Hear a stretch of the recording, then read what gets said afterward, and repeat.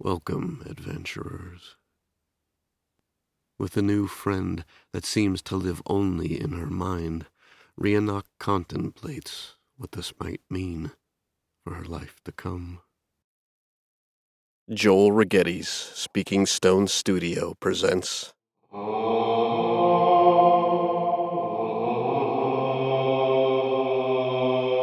Tales from the Dungeon.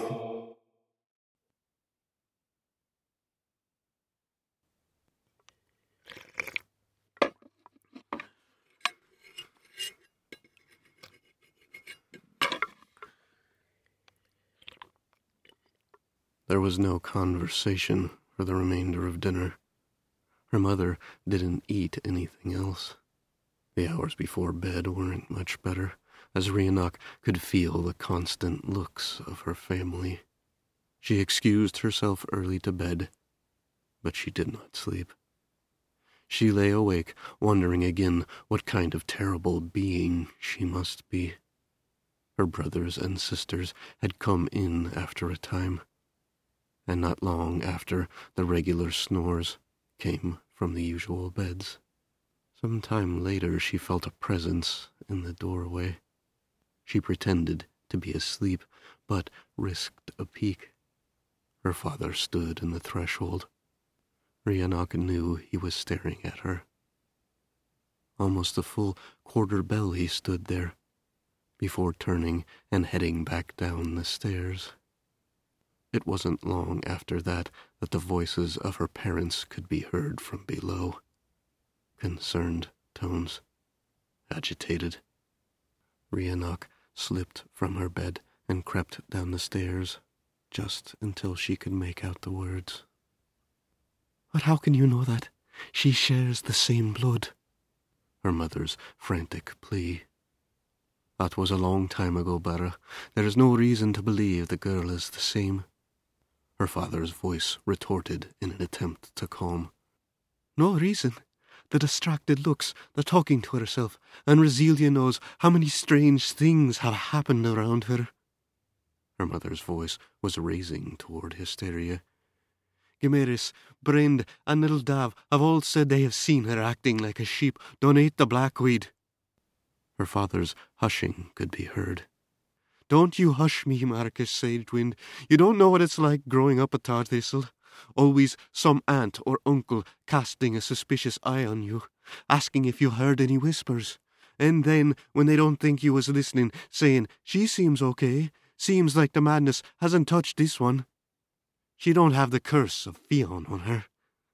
"For Mannyrood's sake, Barra, it's been generations."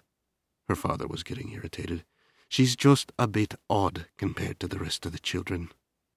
"Generations or not a Tardthistle alive that ain't heard the tale of Mad Fionn, plagued by Cinder's whispers, who wandered into the desert never to be seen again." She heard her mother sob. "I don't want her Rhiannoch to go mad." The words landed like a blow. Her body shocked into a ringing numbness. Rhiannoch crept back up the stairs, the sounds of her father's attempts at consoling her distraught mother fading. As she lay back down to bed, her stomach roiled with acid and worry. Was she mad?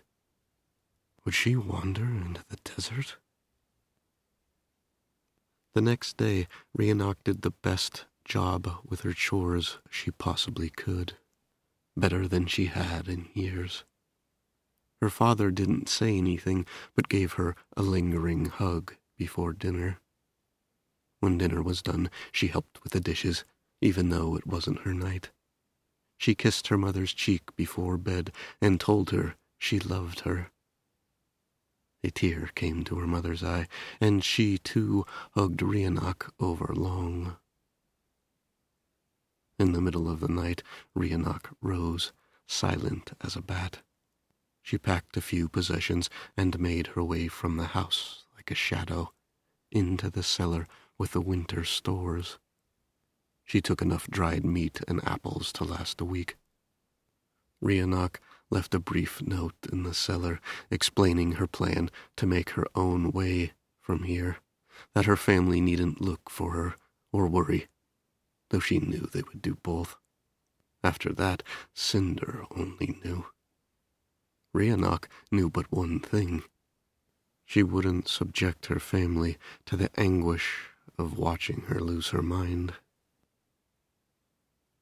It wasn't as if she had a plan. She just felt a way was better for all involved. Her feet had instinctively taken her east toward the river and the road to Cumbershaw. As she made her way, however, she thought of all the games of hide-and-seek she had played with a fox. There was no doubt her parents would look for her at first, and if they did, north toward Cumbershaw, towards civilization and safety, was the first place they would look. Not to mention, she would have to pass through the lands of the Alpines, the Swiftwaters, and the Fiddlers, all well known to her parents, and guaranteed to give her up if they saw her.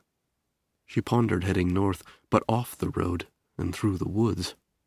The problem there was no bridge, no ford in the river until all the way up past the lake, all the way to the town of Perkshire, 3 days from here. She could try and charter a ferry across to Cumbershaw, but that had the same problem of leaving a person behind to mark her passage. Instead, Rhiannoch left the road and turned south. She was pretty sure there had to be a way to cross the river at the Fenfergal outpost at the Knowles Reef. She just hoped it wasn't in or atop the wall. The Sagewinds were tall for halflings, and though she was but 15 years of age, she had already reached 3 feet in height, and she still had some growing to do. It wouldn't be unreasonable for someone to mistake her as a fully grown halfling. However, despite her height, she had no idea if the soldiers patrolling the reef would just let her pass unquestioned. Cinder's voice came then. "Walk on, my child. I will show you how your passing may go unnoticed. It is time you learned how to bend both light and shadow." The voice whispered on as she walked. Rhiannoch listened. With soul approaching its zenith, Rhiannoch stood in a clump of tall grass, looking south at the massive structure that was the Knowles Reef. The wall itself was 10 or so paces high and ran for as far as she could see, both west and east. At this particular point in the wall, where the Fenfergal passed under it, there were fortifications. Rhiannoch had hoped for a bridge outside of the outpost, but it appeared the bridge was the base of the fortified tower here. The bottom of the stone structure arched over the river, spanning the distance from one bank to the other. An iron gate hung down below the bridge and into the quickly flowing waters, preventing the passage of anything larger than herself, from traveling under the tower and into the wastelands south of the wall. Rhiannoch swallowed. She had tried to go on 3 separate occasions already, each time stopping, convinced she would be caught. A laugh came at the back of her mind. "I am watching over you, child. Bend the light, bend the shadow. They will see what you show them." Rhiannoch began to chant the words Cinder had given her, fingers dancing through a precise routine of positions and motions. A chill passed over her.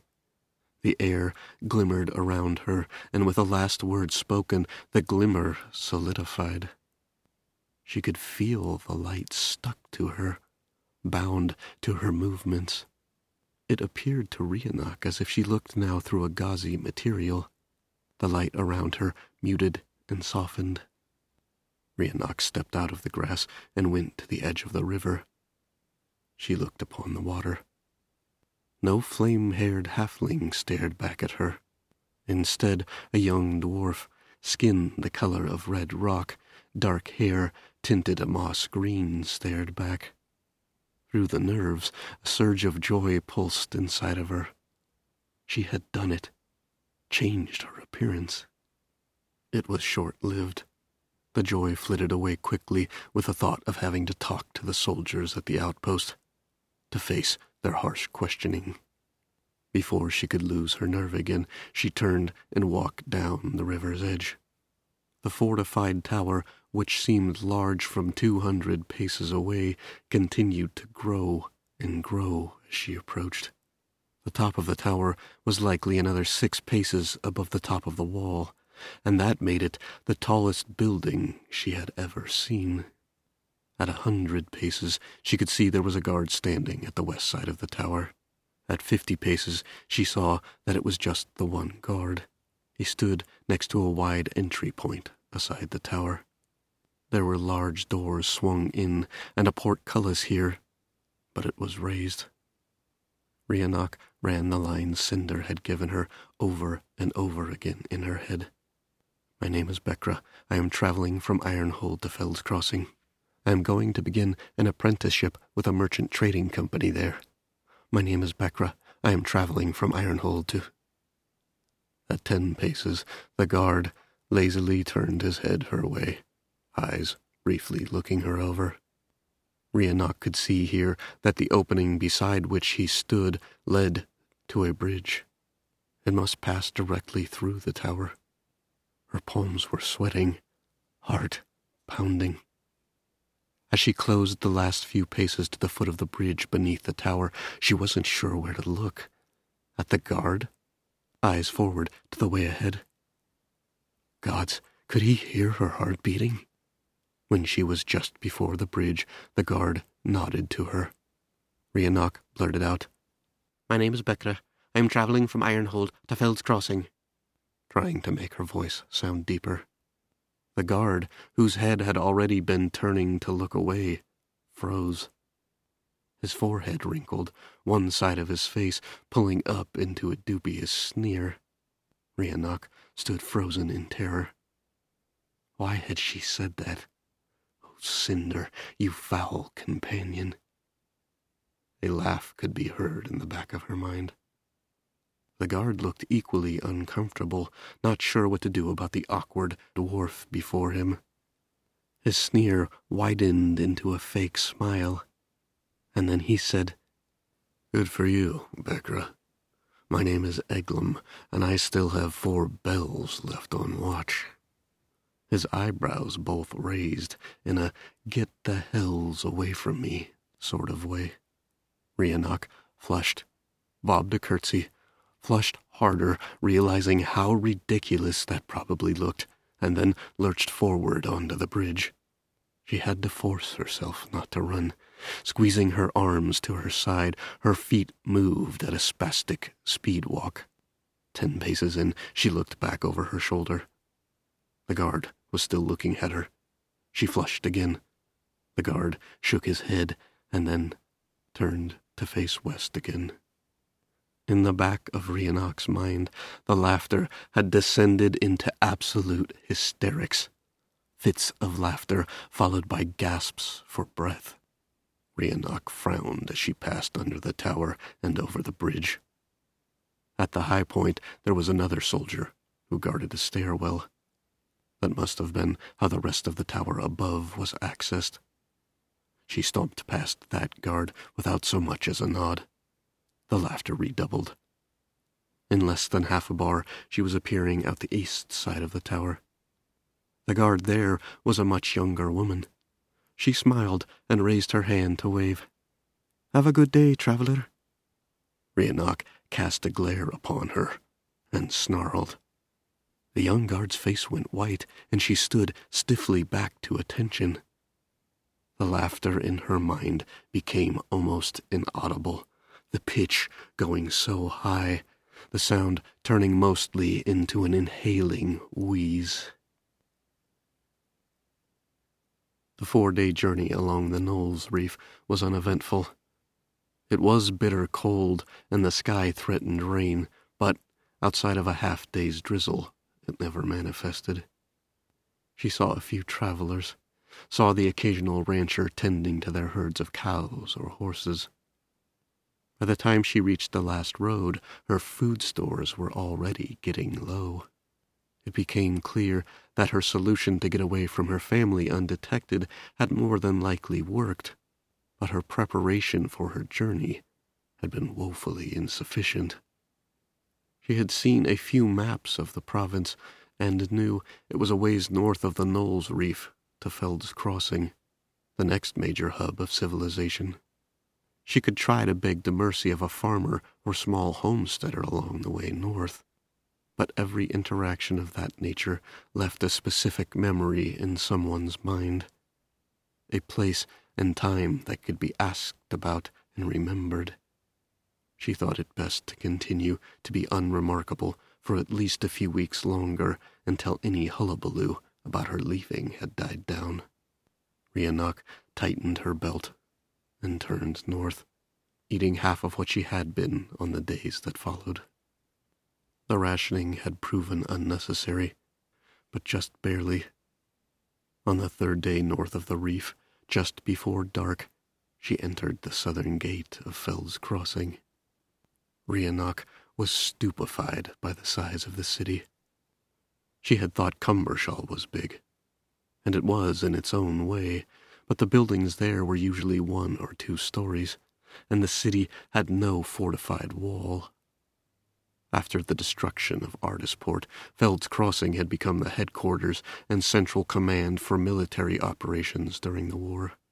She remembered her folks talking about it on occasion over dinner. The city was completely walled in, and with space limited, the structures within had been built up, having nowhere else to go. Buildings were narrow and 4 to 5 stories in places. Walking the streets, Rhiannoch felt as if she was passing between improbably tall hedgerows. It was here, with only 2 apples and a handful of dried mutton remaining, that the second failing of her escape came quickly to light. On the farm, food was free, and your bed provided for. In a big city, everything was for sale. Everything required money. Rhiannoch had taken all the money she had ever acquired with her. 6 silvers and 15 coppers. She had asked a street merchant who was closing up her stall for the evening where the cheapest lodging could be found. The merchant had scrunched her face, looking concerned at the young halfling asking such a question. She told Rhiannoch the cheapest place she was aware of was an inn in the southwest quarter called Rumpeldumps, and last she heard rooms were a silver and 2 coppers a night. She had gone on to say she would highly recommend not staying there, it having a reputation of being a most unsavory place. What did she recommend? Rhiannoch had queried. Another scrunched brow, another frown as she was looked up and down a second time. The cheapest inn the merchant would dare recommend was the Anvil's Friend, 2 blocks east of here. Rooms there ran 2 silvers a night. Rhiannoch did her best to hide her dismay. At 2 silvers a night, she would be out of money in less than 4 days, and that wasn't taking food into account. She thanked the merchant and made her way north along the main street, ducking into the first tavern she could find. The server had given her a funny look, but brought the bread, cheese, and water she had ordered without comment. It hurt to hand over the 3 coppers to pay for such meager fare. She drew up her hood to hide her young face as she chewed the bread. What was she to do? For the first time since the merciless mocking laughter at the bridge 7 days ago, Rhiannoch heard Cinder's voice. "It is simple, child. If you are to be about in the world, you need to make money. And as a chosen of mine, you are uniquely qualified to do so." There was a pause as the words of Rhiannoch's father came back to her. "Cinder is the patron most prayed to by charlatans and thieves." The voice laughed its mischievous laugh. "Find a place to stay tonight, my child. We will speak of work in the morning. But not here, I think. I have a feeling that Borgen is where we begin."